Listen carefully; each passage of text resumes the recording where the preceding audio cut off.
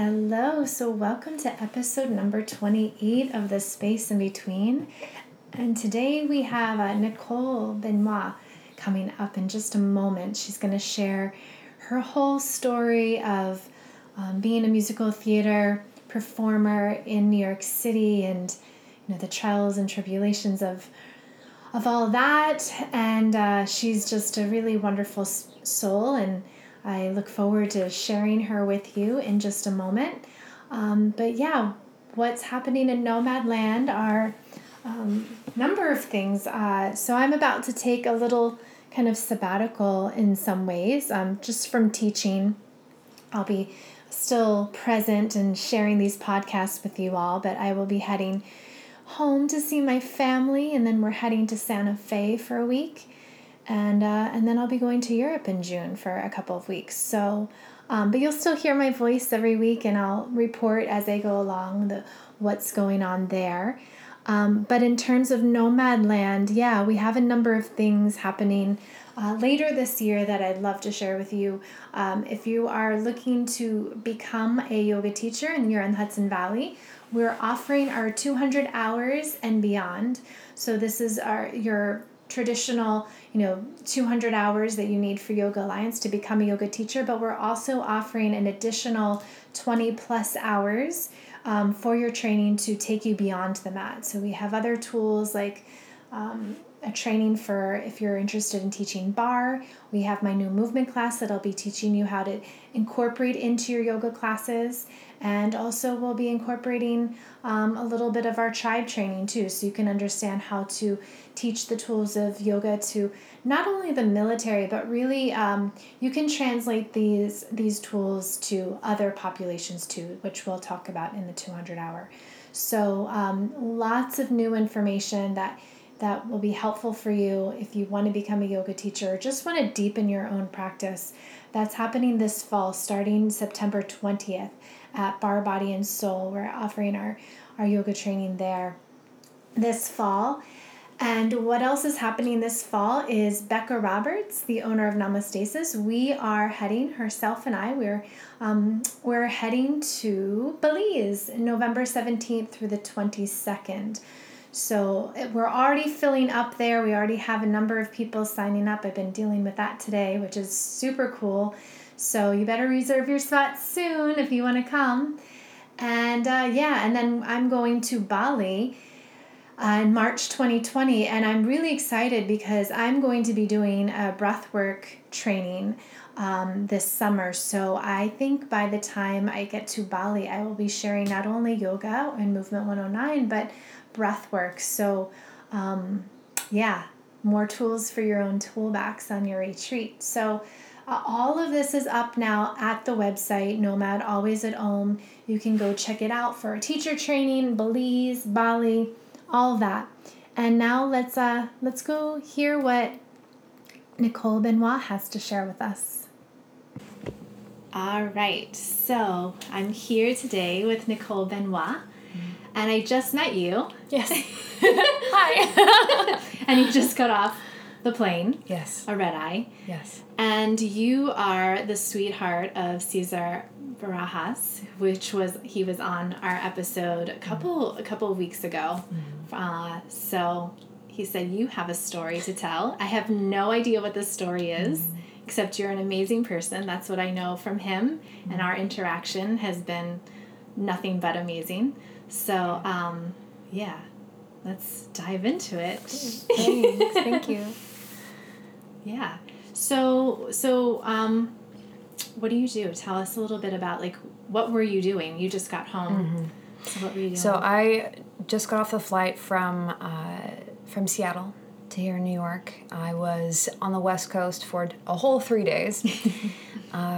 Initially made the trip to do auditions at a theater out there because I am a musical theater performer. And one of my favorite theaters had their season audition earlier this week. And that happened just the morning after finishing my own 1 month of a play out near Philly. So all in all, just a multi-hyphenate performer, entertainer, but musical theater is really my safe space. That's nice. Yeah, and I've been following you on social media ever since Caesar and I spoke, and following a little bit of, your current journey of that, and it brought me back to my own days of, being a performer. But it looks like you are just excelling at what you're doing, and you look like you're having a good time. But Yes. social media has a way of creating perception. Yeah. But how do you feel about it? Where are you at with it? Well, I'm in a really interesting position right now, where I am on the tail end of a very significant back injury. Oh, okay. That otherwise at this particular age would usually end most dancers' careers. Yeah. It occurred overseas while doing a show. Okay. And there was zero guarantee from doctors whether I would be able to regain all of my dancing again, which is really, like I said before, it's been my safe space. Mm-hmm. So this particular production, the play that I just finished, and then the opportunity to go and do auditions out in Seattle come at a time when I'm like, okay, I think I can actually continue doing what my heart has been wanting to do.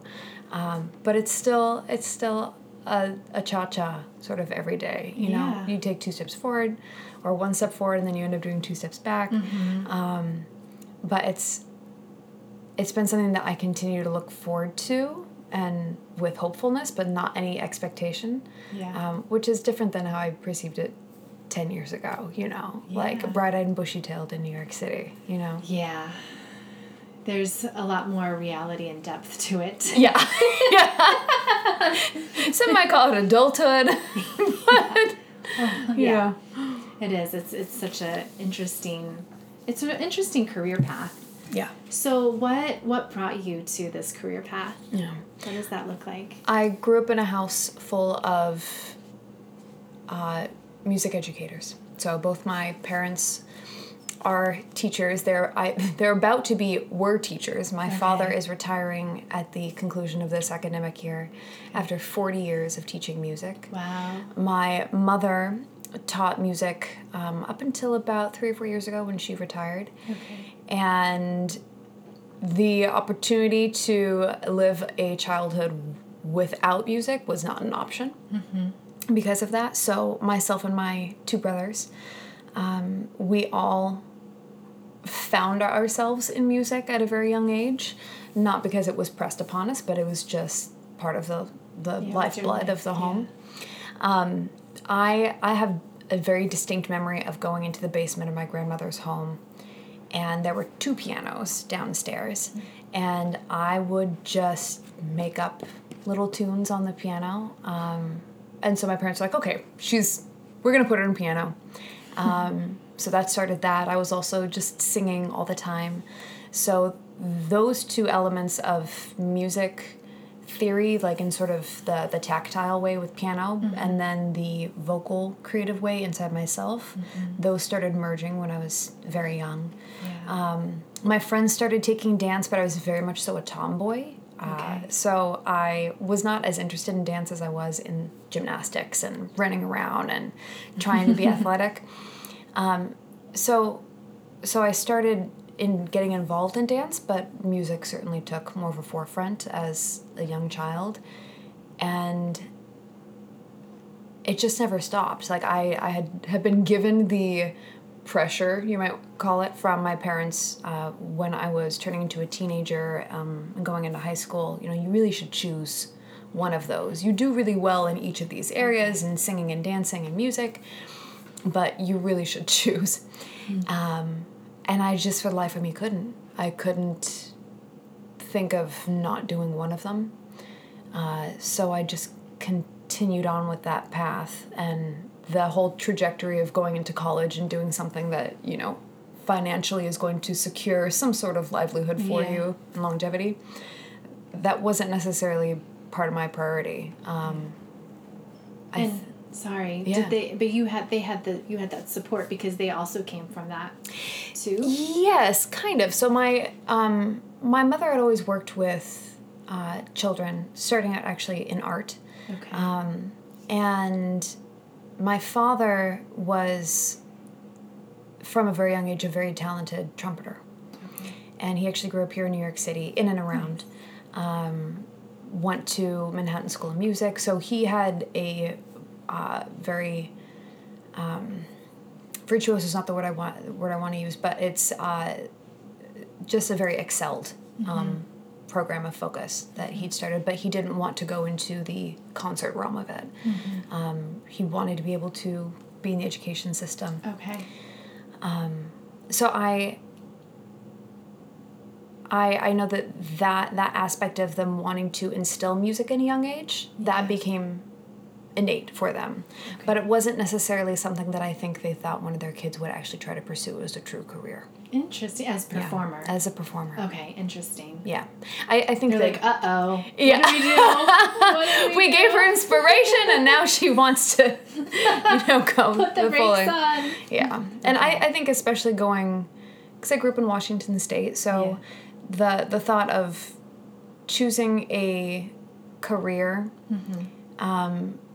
with having grown up in a very small town, even though I said I went to Seattle for this audition, I grew up in a little orcharding town. So it's known as the apple capital of the world. So it's a beautiful little area on the eastern side of Washington State where we're known for sending out cherries and apples and pears. It's not exactly the type of community that you can easily access a mentor that is succeeding strictly as a performing artist. Yeah. They're usually somehow looped into the education system. Yeah. So I think that the moment of fear, perhaps, with my parents was also that she really wants to go and do something that we haven't seen happen here in our community, and she's going to do it in New York City. Yeah. And that's 3,000 miles away, and we don't have the opportunity to follow her, essentially into it, so she's going to be all on her own. Okay. Yeah. I'm interested because your father did grow up out in this area, and he did sort of start to take that path. Yeah. And so was there something in that too? Not just where you grew up, but also because he had been here to a certain extent, and he had made his choices? Yes. I had twice during my childhood come over with our family for a family reunion, because all of his family is actually still in the New York State area. Okay. No one's in New York City proper. But without going into sort of details, he had a very difficult childhood. Okay. And to what I perceive in my opinion, that was enough for him to pivot and not want to be in this area. Yeah. So Washington State came out of him joining the military, being in the military band, and him saying, "You can send me pretty much anywhere, just keep me on the mainland."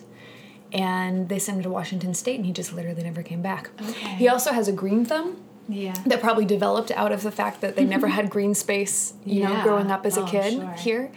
And suddenly you get out to western side of Washington, and it's evergreen trees and, glorious mountains, and he just never decided to come back. So I think that there is an element also of that where perhaps there is a twinge of the unknown, that even though we can say, 20 years later, 30 years later, a city is not going to be the same as it was back then. Absolutely. You're still not sure, Yeah.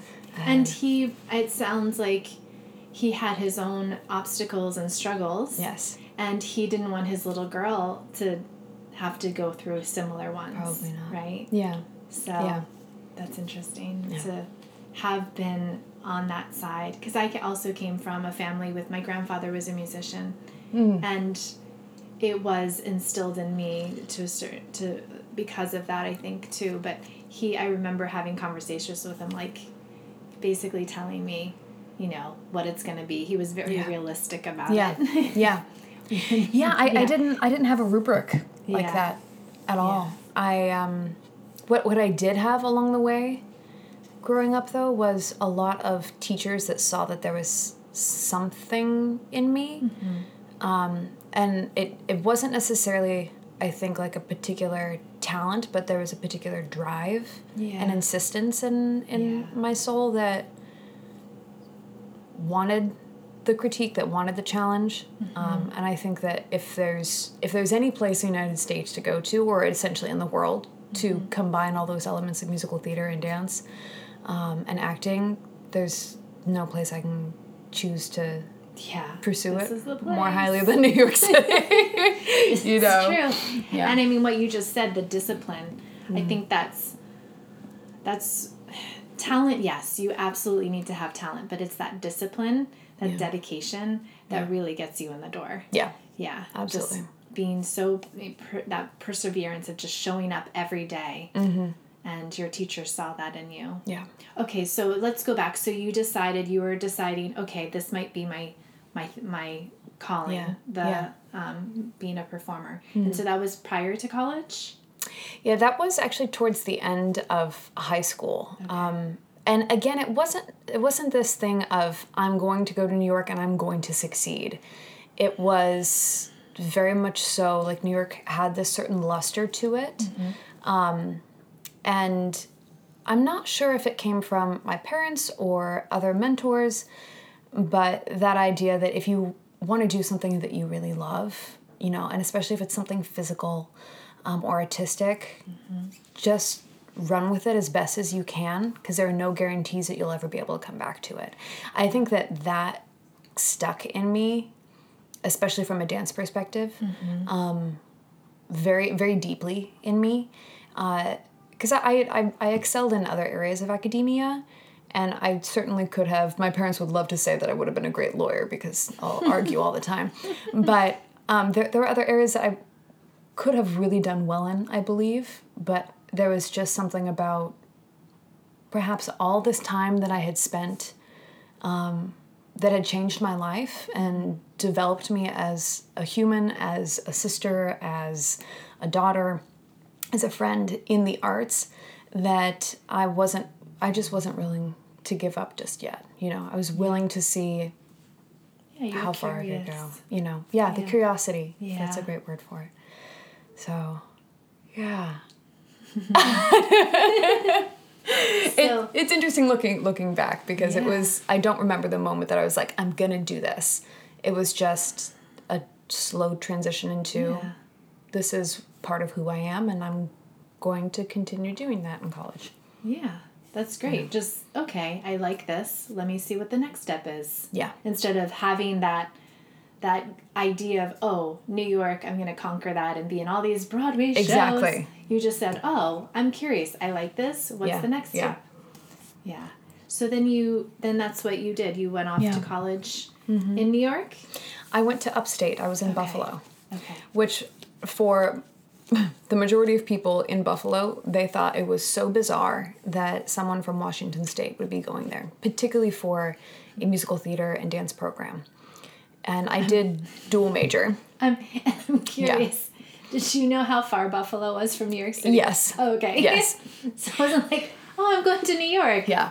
Oh, I'm 7 hours away from New York. Okay. Yeah. You know. Well, I'd essentially, in looking up the colleges that I was interested in, I had based a lot of them off of Dance Spirit magazine, which I think yep. And they had like a college issue, and I went through and saw what they had for dance programs in there. And then Google was like just becoming a thing at that point. So I was also able to look up which schools had musical theater programs. Okay. Because I had the ability to go strictly into concert dance, but I didn't want to be segued, directly into that. I wanted to be as, holistically trained as possible. And my family just, coming from a family of 2 elementary public school teachers, we didn't have any of the money to be able to send me off to like a conservatory somewhere. Mm-hmm. So it was only state schools that I'd applied to. Okay. And to be in Buffalo is a heck of a lot closer than being in Washington State, True. Or, areas of Philly, possibly. So it was that school was actually not on the top 3 of my list, but when I went there, they had such an excellent display of their students and the work that they were doing, and an opportunity to meet and greet students that were juniors and seniors from multiple disciplines in that school, that I was like, I think this is it. I don't care that it's in the snow belts, 9 hours away sometimes by bus, from New York City, but I can do that, Yeah. I'd rather go somewhere that I felt like there was a connection within that space too, than perhaps somewhere else that might have been more reputable, but I just wouldn't have had a connection, within myself to the studies. So you ended up there. You went there for 4 years? I went there actually for 5 years. 5 years, okay. So the program for the dual degree, because they're both in the arts. So I have a BFA in musical theater, a BA in dance, and I also have a minor in classical vocal performance. Okay. And because of the specific classes that you have to take, especially those final years of each degree, some of them were so conflicting that I had to extend for another year just to get them all done properly. Okay. Yeah. So I spent 5 years in Buffalo. All right. But, it was really liberating once I finished that first degree and I could just focus that very final year on fewer studies, fewer classes, I should say, and really start honing into exactly what a move to New York City would look like. Yeah. So during those 5 years, was that you were getting more and more curious about New York, it sounds like? Yeah. Okay. And again, that luster was always there from being a kid. So it wasn't ever... I don't ever remember feeling fear regarding a move to New York City. I only ever felt excitement. I think I knew in my heart that it wasn't, like I wasn't going to show up and suddenly, become some sort of star. And that wasn't the goal anyway. So that pressure was already off of me. Yeah. The pressure to do well with my degrees and my schooling, I think, was also off of me because I already felt like I was moving in a direction that was very successful for myself. There certainly wasn't pressure from my parents to be like, well, you need to make the best of these thousands of dollars, because they didn't have an idea of exactly what a path post university looked like. Yeah. So I think it gave me the opportunity to move to New York City and make it my playground more than anything else. So, and you moved right after your 5 Almost. years? I spent I almost said semester.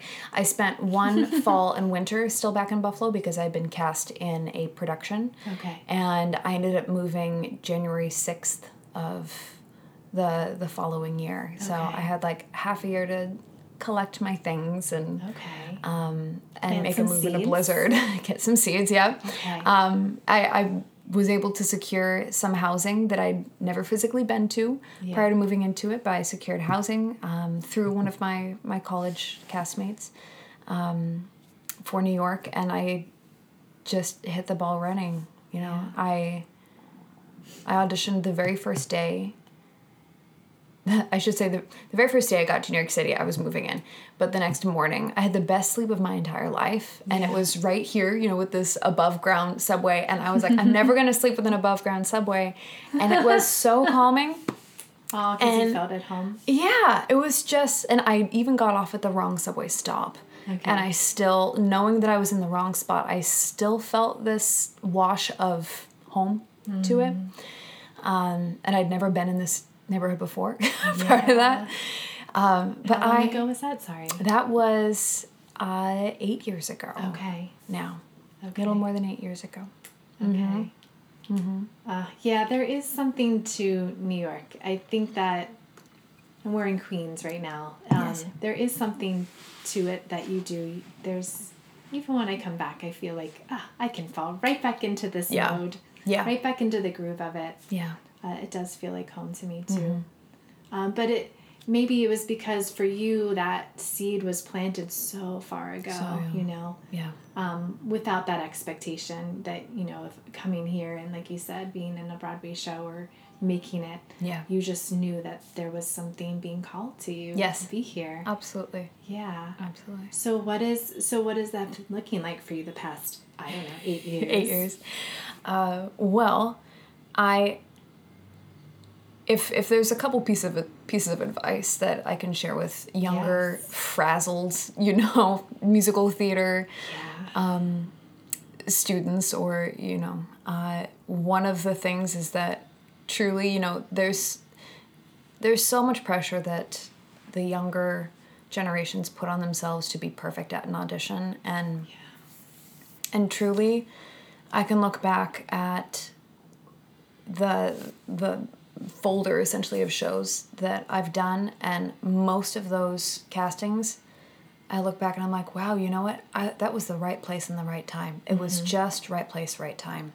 Yeah. And it didn't have anything to do with, if my hair was parted down the middle, or if I had my lipstick on, or should I wear my fake eyelashes today? It had nothing to do with that. Yeah. Because I had spent so many mornings already during college taking a midnight bus from Buffalo down to New York City, landing in Chelsea, and standing outside. I still distinctly remember one morning I was standing outside in line, and I was number 323 on the non-equity list. And I still, at that time, I didn't even really understand what union versus non-union. Yeah, so you were still in college, you're saying? I was still in college at that point. Yeah. I was still gaining information about the land that I was about to be a part of.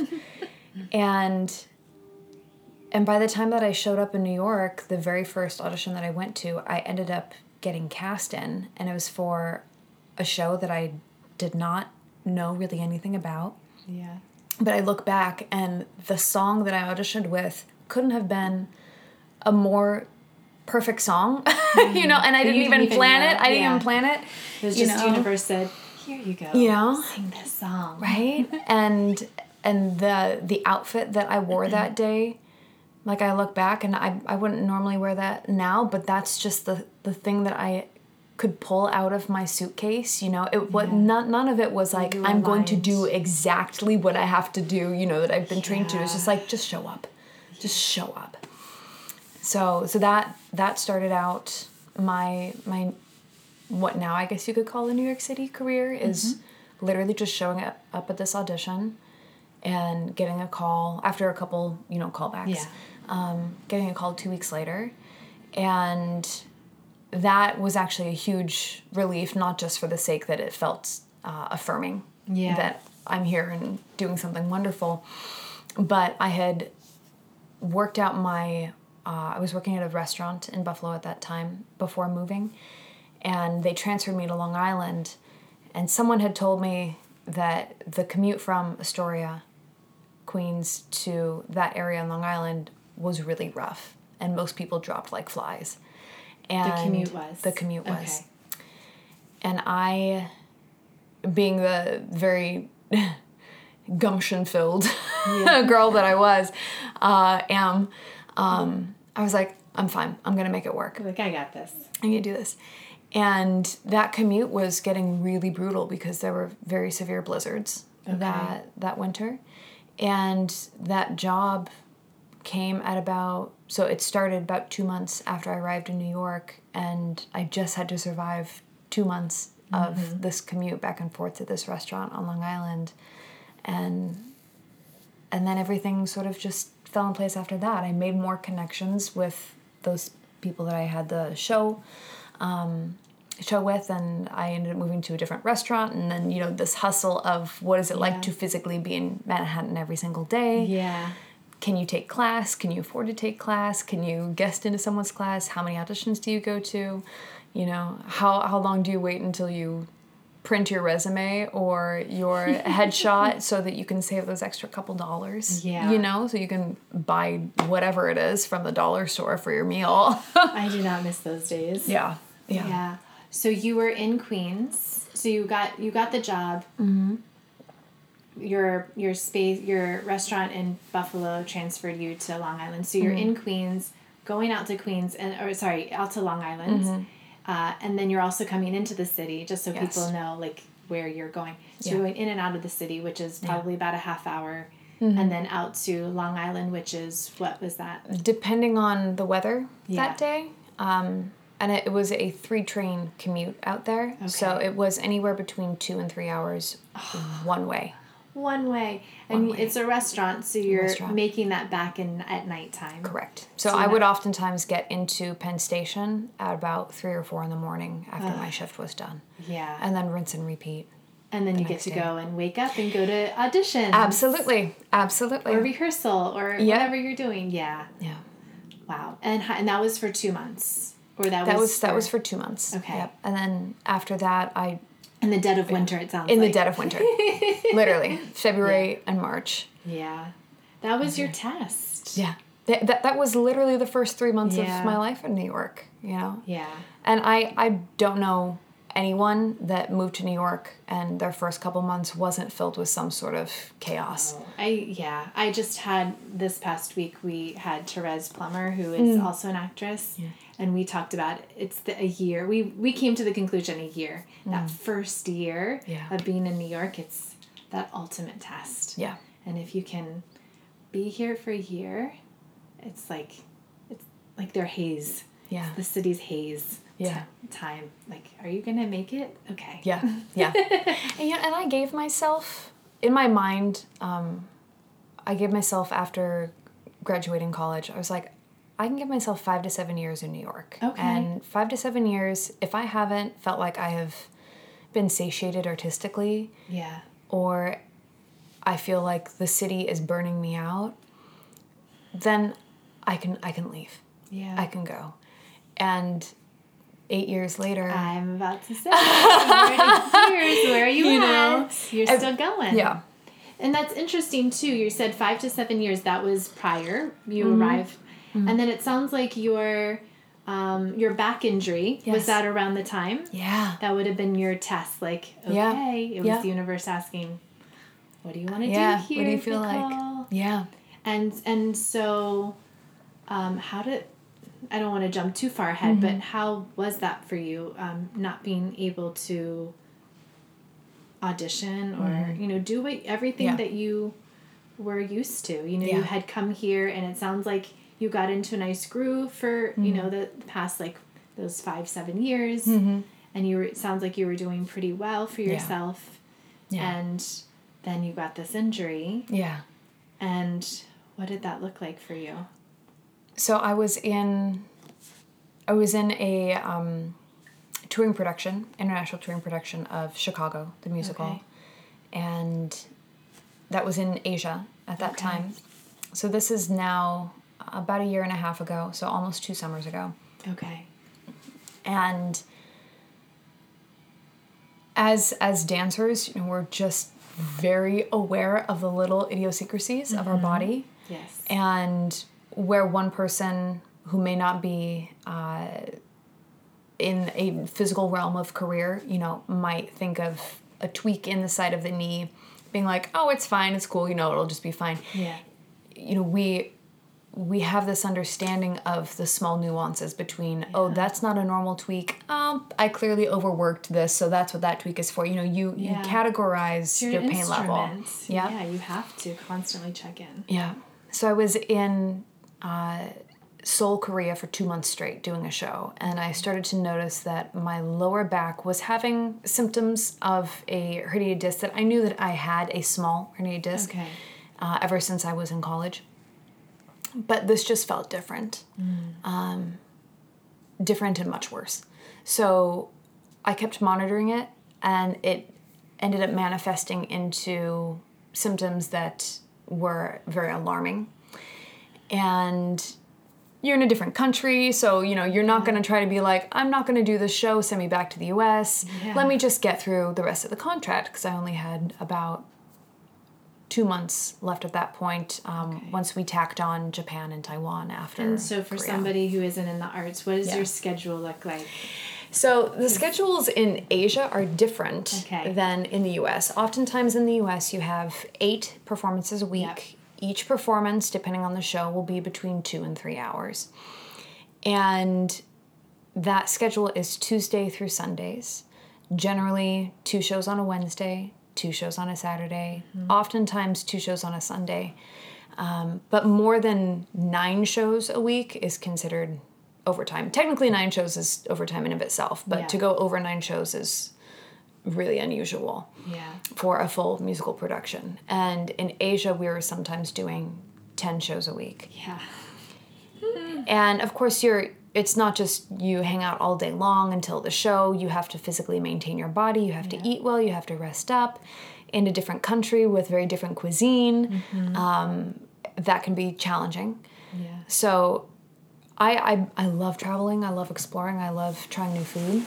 So it wasn't as much of a stressor for me. And I've always been very disciplined enough to know when and what I need to do to work out and keep my body fit. Yeah.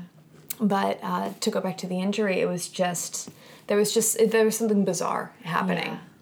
And it kept progressing, and I eventually said, I need to go and see a doctor somewhere. And unfortunately, there wasn't a priority or a sense of urgency within the management at that time regarding that. But a lot of us were pretty much dropping like flies. Everyone was starting to feel weird aches and pains. Oh. And what would later become known to me is me having 2 herniated discs, one in my lumbar, one in my sacrum, and then another in my neck. Oh, okay. Part of that was in the same parallel with other cast members who are also experiencing spinal issues, and we found out that the stage was a harder stage and not sprung in the way that we were used to. I was wondering about that. That was what my first thought was. Yeah. And so in this production, if anyone hasn't seen Chicago, or if you know, it's you're in tiny little heels, Yes, you are. walking around in pretty much nothing but your underwear. Yeah.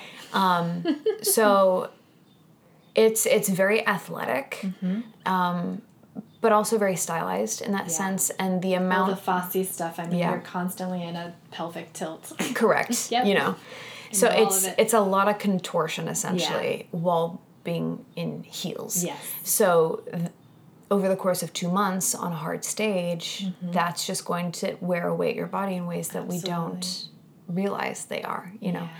So I ended up being admitted to the Olympic Sports Center that was in Seoul. Had my amazing translator with me, Kimmy, and they shot all the X-rays and determined that. And I said, well, I can't go back to the U.S. right now. If I can just get medication. And so that started a journey of me being a very holistic wellness person. I don't oftentimes resort to medications even for severe, inflammation or colds. Yeah. And there was simply no option. Yeah. I had to do that. So it became this 2-month very severe spiral downwards until in Taiwan, I literally woke up one day and could not move. And without getting too graphic, I essentially had to throw myself off my hotel bed to get to the ground because I couldn't lift myself without excruciating pain. Yeah. So the discs that were already bulging out had just, they didn't rupture or blow out, but something happened in that time that my body was like, you're stopping now, even with all the medication. So in Taiwan, we only had 1 last week when that happened before flying back to the U.S. And you got to get up and do a show that day. Well, I couldn't. I physically couldn't. Yeah, it sounds like it. It was impossible to physically stand up straight. I couldn't bend my legs. I couldn't straighten my legs. I had my cast members whom I had, they're just my soul sisters. Play on words because we really bonded while we were in Seoul, South Korea. But in my heart, we all had a very strong faith connection. And I just said, hey, you guys, I literally am pretty much naked on the floor right now. I can't get up. I can't reach my clothes. The medication isn't kicking in the way that it used to. So can you help me get to the ER? And 4 injections later and a flight back to the US, it's the last year of my life. Year and a half of my life has been this steady climb back up. Yeah. And I did question whether, many times, I was like, okay, is this the universal sign for sure? That you did your 7 years in New York, you ended on a high note, you're with a phenomenal, globally recognized company, you know, you should be happy with that, bye-bye, you know, there was that little voice. But I think because my whole life, my sense of home, my sense of safety, my sense of communication to others, the majority of my relationships that had been developed throughout my life were based in the arts, not being able to access that or speak that language anymore was almost more debilitating than the actual injury. Like, I knew that my body would recover to a certain degree, but to not be able to go back and speak that language anymore was truly the worst fear that I think I've ever had.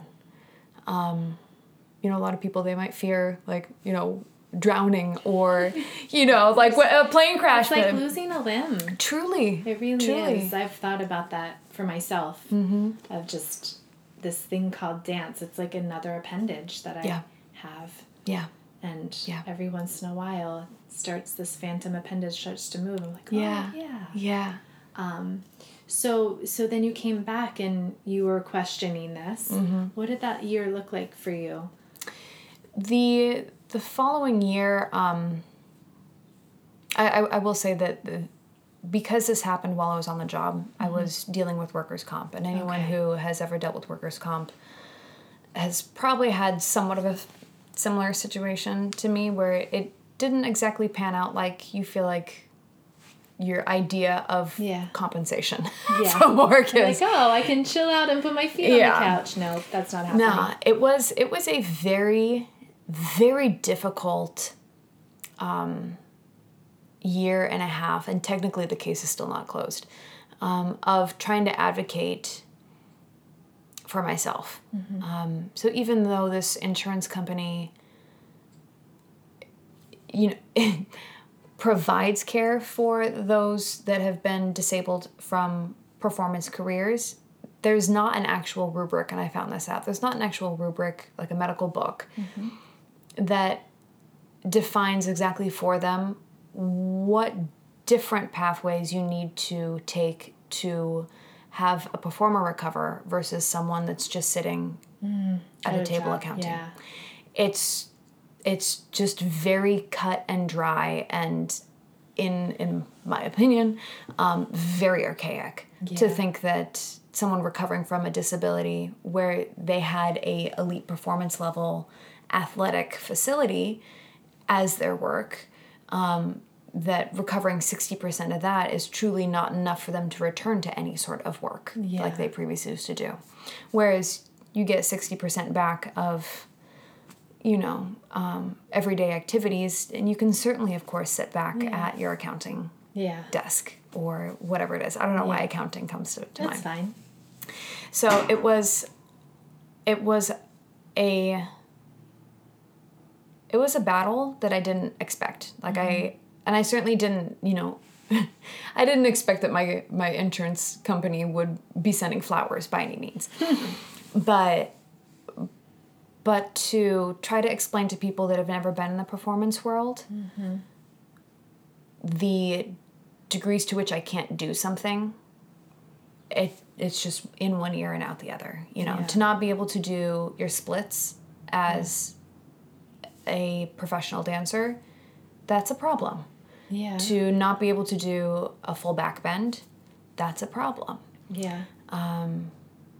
Foot movements, you know, everyone has a more dominant side, and for dancers, you need that to not be so aggressively dominant. You know, you need to be as ambidextrous as possible. You do. So, especially with the spinal injury, my spine had been so contorted that even my rib cage wasn't allowing me to breathe properly. I had severe sciatica down both legs. So I still deal with nerve damage in my hip. So trying to, even a year and a half later, get back to a point of where I have one side communicating properly in terms of the neurons communicating properly to the other side, it's still not there. But Yeah. but that in the terms of rubric of the insurance, Yeah. that doesn't really matter as much. So in a long-winded way to loop it back to your question of what does that look like, it really, the last year and a half has made me very aware of how different I felt, and perhaps not dancing is the first fear in my life, but Yeah. I think being misunderstood. I didn't realize how much being misunderstood was crumbling to my spirit, especially when it came to doing something that was never a guarantee in the first place. I always thought of it as a gift, a privilege, an opportunity, a playground. So the hope to get back to it was obviously so paramount in my mind, because that was synonymous with happiness. And what insurance company wouldn't want you to go back to work and be happy again, you know? But I did have an extraordinary physical therapist that works with the New York City Ballet. Yeah. And if I hadn't had her, I think that I would not be where I am right now. The opportunity that I'm sitting here on my floor, you know, with my feet out in front of me, which I couldn't do for a long time. Yeah. To be able to sit upright directly over my pelvis is something I couldn't do for a very long time. Just simply going up and down stairs used to be a challenge. Yeah. So, yeah, it was just little steps all along the way. And did you feel, I mean, there was a huge piece of you saying, okay, this is probably it. It sounds like. So how did that feel, and what were your other options? Yeah. I don't really know exactly if I felt like my other options were viable enough to make me as happy as happy, and I say that with quotes, as me keeping on a path of just trying to recover. Yeah. So it was more just let me recover. Yeah. It wasn't even just let me see what else is Yeah. there, because you couldn't even see beyond that. No. Yeah. And I was on so many medications in Asia that I was also dealing with a withdrawal from that, a total fog. Yeah. So making very rational, logical decisions was very challenging for me. Like my lifestyle already had to change because I couldn't think clearly after being on these medications for 3 months. Yeah.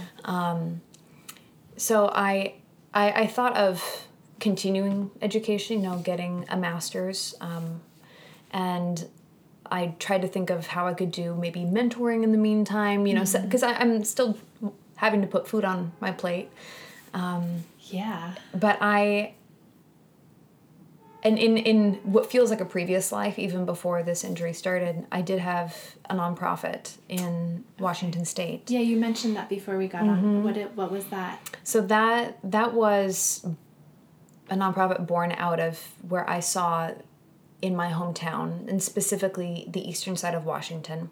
Okay. So for anyone who isn't aware of the topography, essentially, of Washington State, you have these beautiful Cascade Mountains that essentially split the state in half. Okay. And Seattle and the capital, Olympia, are on the west side of the mountains. Very green, very lush. You know, everyone thinks of it as being this, you know, sort of dank, rainy area, you know.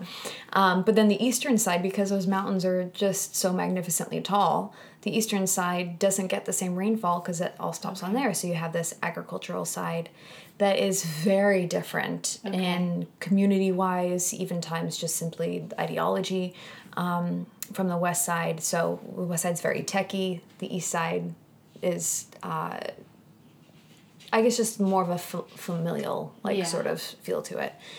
And having had the opportunity to be able to collaborate across the arts and technology through college, every time that I would come back to Washington State, I'd be like, oh, wow, like, I think that I could really help this community that has, you know, a wonderful classical arts, you know, program for youth. And it also has a really wonderful visual arts current that's happening there. And there's some other like underground like little poetry things that are happening, but there's not really any opportunity for these artists that aren't pursuing a collegiate degree, or they're doing really unusual work. There's no forum for them to be able to present this and meet other artists. So I created a program called the Local Enterprising Artists Project. So the acronym was LEAP. Nice. And it would essentially take artists from all disciplines and create a space for them to cross-pollinate for the first time, because otherwise there was no way for anyone to even meet someone else except by chance within the arts. So we would create a large interdisciplinary piece for the community, sort of like kind of like a festival once a year. So that'd be the culminating project, and I would help direct that and advertise it, and of course just verbally advocate for it. And I would go back and forth for that every year. Okay. For at least 4 years I did that. Oh, wow. So I thought about, well, what if I pick up LEAP again? What if I even maybe go and get a further business degrees like under me to then help support that in a different way. Yeah. And even though that was an incredibly growth-filled time in my life, that didn't seem like the right option either. Okay. So I had all these ideas, there's but lots of questions. Should I do this? Yeah. Should I do that? And so, what was the answer? The answer was just get better. Just get better. Just get better. And my incredible partner, Caesar, we call each other team, and I'm sure that in our social media posts, people are just like eye rolling every time they see team. Oh, they're so sweet. No. But I think, again, everything, right time and place, whether it be performance or just in our individual lives, had I not had a true teammate in my partner, I don't think that anyone could have been able to handle what I was experiencing during that time. And he, having been in the arts, but also having been outside of the arts in his lifetime, and the tools that he carries with his yoga and meditation, it came to this beautiful like supply source for me that said, Nicole, listen, your job right now, I know your job has always been to do 200 things at once and you love doing that, but literally your job is just to heal, because you're not even good to yourself, if you can't heal. Yeah, it's true. So I tried to accept that as much as I could, but that's difficult to go from 200 miles an hour and loving what you do at 200 miles an hour to then 10 maybe on a good day, like if I got to the top of the stairs, like I still remember all these incremental times, like the first time that I could straighten my legs again while standing, the first time that I could tuck my rib cage back in because it had been so pushed out of alignment. It's just those little tiny things. Yeah, they're huge. But I just spent that year trying to remember that it's my job to heal, and that no job can come from this if I don't have a recovered facility. Yeah. And I think that is something for everybody to carry away, whether they're in the arts or injured or anything. It is our job to heal. Yeah. It's our job to heal, because we can't do what we love like you, or we can't be of service to others. We can't fulfill our own happiness if we're not healing. I think also I discovered during that time that so much of what made me happy was me feeling like I was being productive. And so to go to that deeper level of not just having a physical recovery, but to always perceive myself as a very productive person. Yeah. And to physically not do anything but just, succeed in making a stand-up meal, for that day. It just mentally was eroding on who I thought I was. So recovering enough to the point where it's not that I needed to feel productive again, but I needed to understand who I was during that time. And that goes for anything. It's me not being able to dance probably sounds very trivial to many people that are not in the arts, but again, it is a language, and if it's a language. it's a sense of pride and value in what I've invested all my life in. So to have that so suddenly stripped away is like having anything else that has been near and dear to you since the time that you were 5 years old being suddenly stripped away. And I'm not sure that many people may have something that is so close to them that they can trail back to, you know, being in pigtails or being in little dirty sneakers on a bike out in an alleyway. You know, there's not many things that we carry with us aside from family, perhaps, and friends that feel like if they're stripped away, that's a part of their entire life that's disappeared. Yeah, that's a very good point. I think that a lot of us, it's a gradual stripping away over time, right? Oh, I can't do that anymore. Oh, I have to grow up or whatever. Yeah. But, you know, artists, I think that we truly carry it with us. Yeah. And when we have something like that, like what you went through with an injury, it does. It's being stripped away. Yeah. But I think people outside, I don't want to stereotype, but generally more so people outside of the arts who just kind of take this path, right? It is more of a subtle stripping away. Yeah. But I hope that this somehow brings them back and makes them back up to what that is when they were in pigtails and running around. Right? Because it is. I mean, there's such joy when you, even just sitting here listening to you and watching you speak of it, there's such a glow, you know, within you, and it's such a joy, and you haven't slept all day, and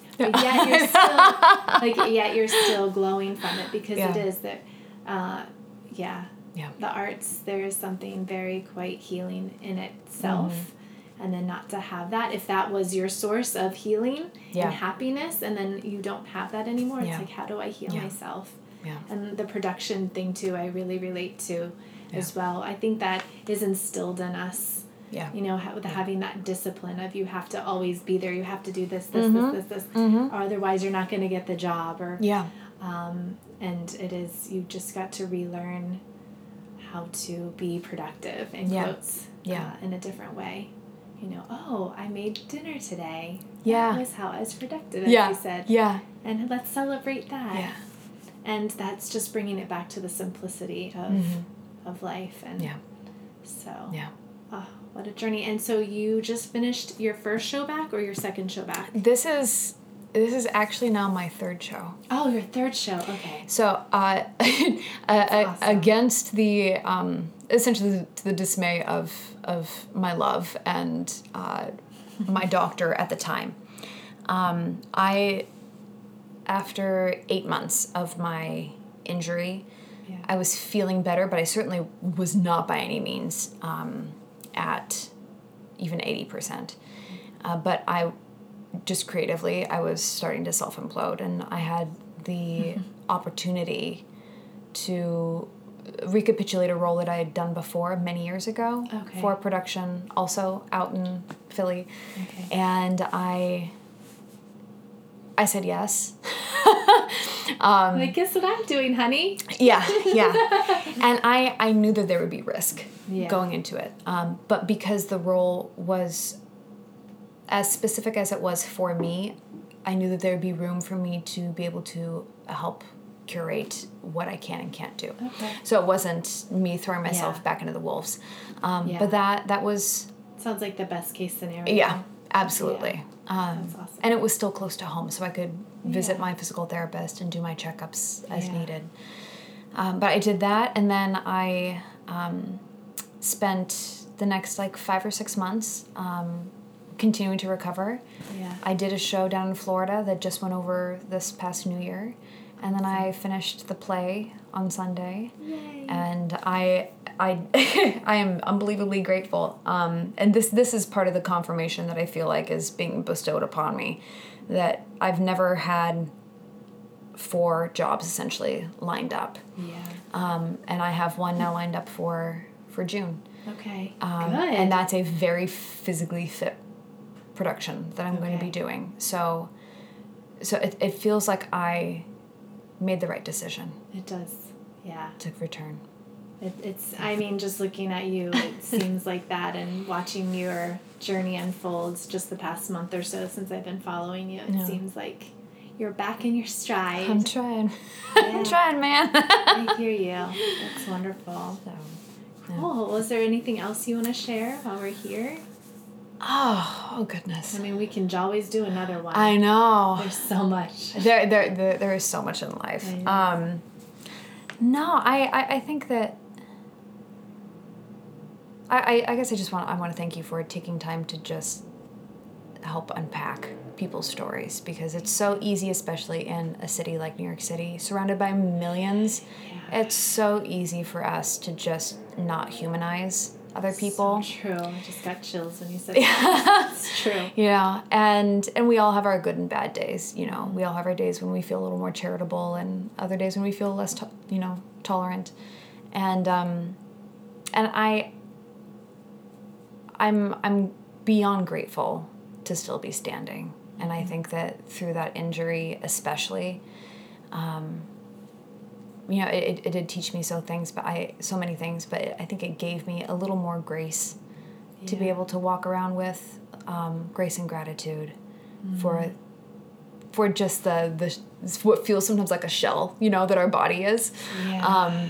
And I think that being able to continue to humanize where we are in our path, whether that be 18 months of recovery or, 5 years of living a hurried, busy life in New York City or Beacon or wherever we may be, I think it's just really important, especially today, to remind each other that every single person is somewhere in their life, and you may not catch them at that right chapter that feels relatable, but we're all still in the same journey together. We all have different stories, but it's all the same in so many ways. I mean, just hearing you, and it's bringing me back to my own journey too, and that's what I really love about, this all sort of just fell into unfolding. It's still unfolding, this podcast. Yeah.